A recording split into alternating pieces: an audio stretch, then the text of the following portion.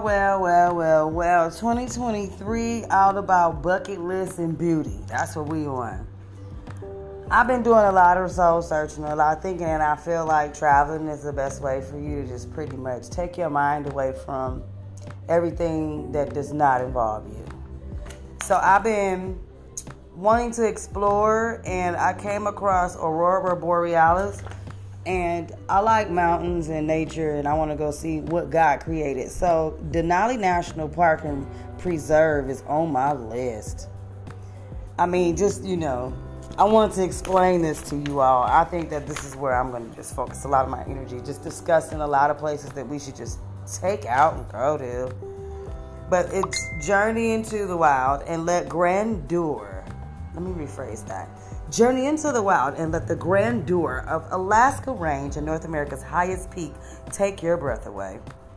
Denali, meaning the great one or high one in Alaska Native Athabascan language. I hope I said that right. Rises 20,310 feet, which is about almost 62 meters high into the sky. Surrounding the Denali National Park Preserve covers 6 million acres of pure wilderness. You know what? That's a hell of a real estate plot right there. 6 million acres of pure wilderness. It's a lot of elk up there. Polar bears too. Although summer months are most popular, the park is enticing any time of the year, and it's an easy 2-hour drive or 4-hour train ride from Fairbanks. That still sounds like that's a win.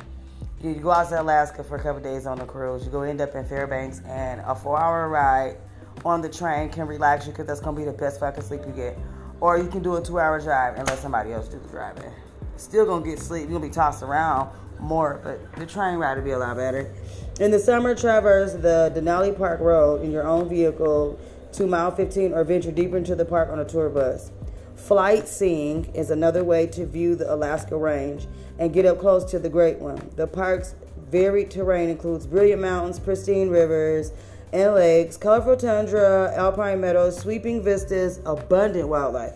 Along the way, you may spot a moose, caribou, Dall sheep, grizzly bears, wolves, and any of the hundreds of other species that call the park home. I didn't know the wildlife called the park home. I thought that you were preserving the fact that it was their home because you already knew that if they go around and start calling it home and start talking out loud, ain't nobody gonna want to go up there and see that because we're gonna be too busy running from the animals, just talking shit. But I think it's a good idea to hike and explore.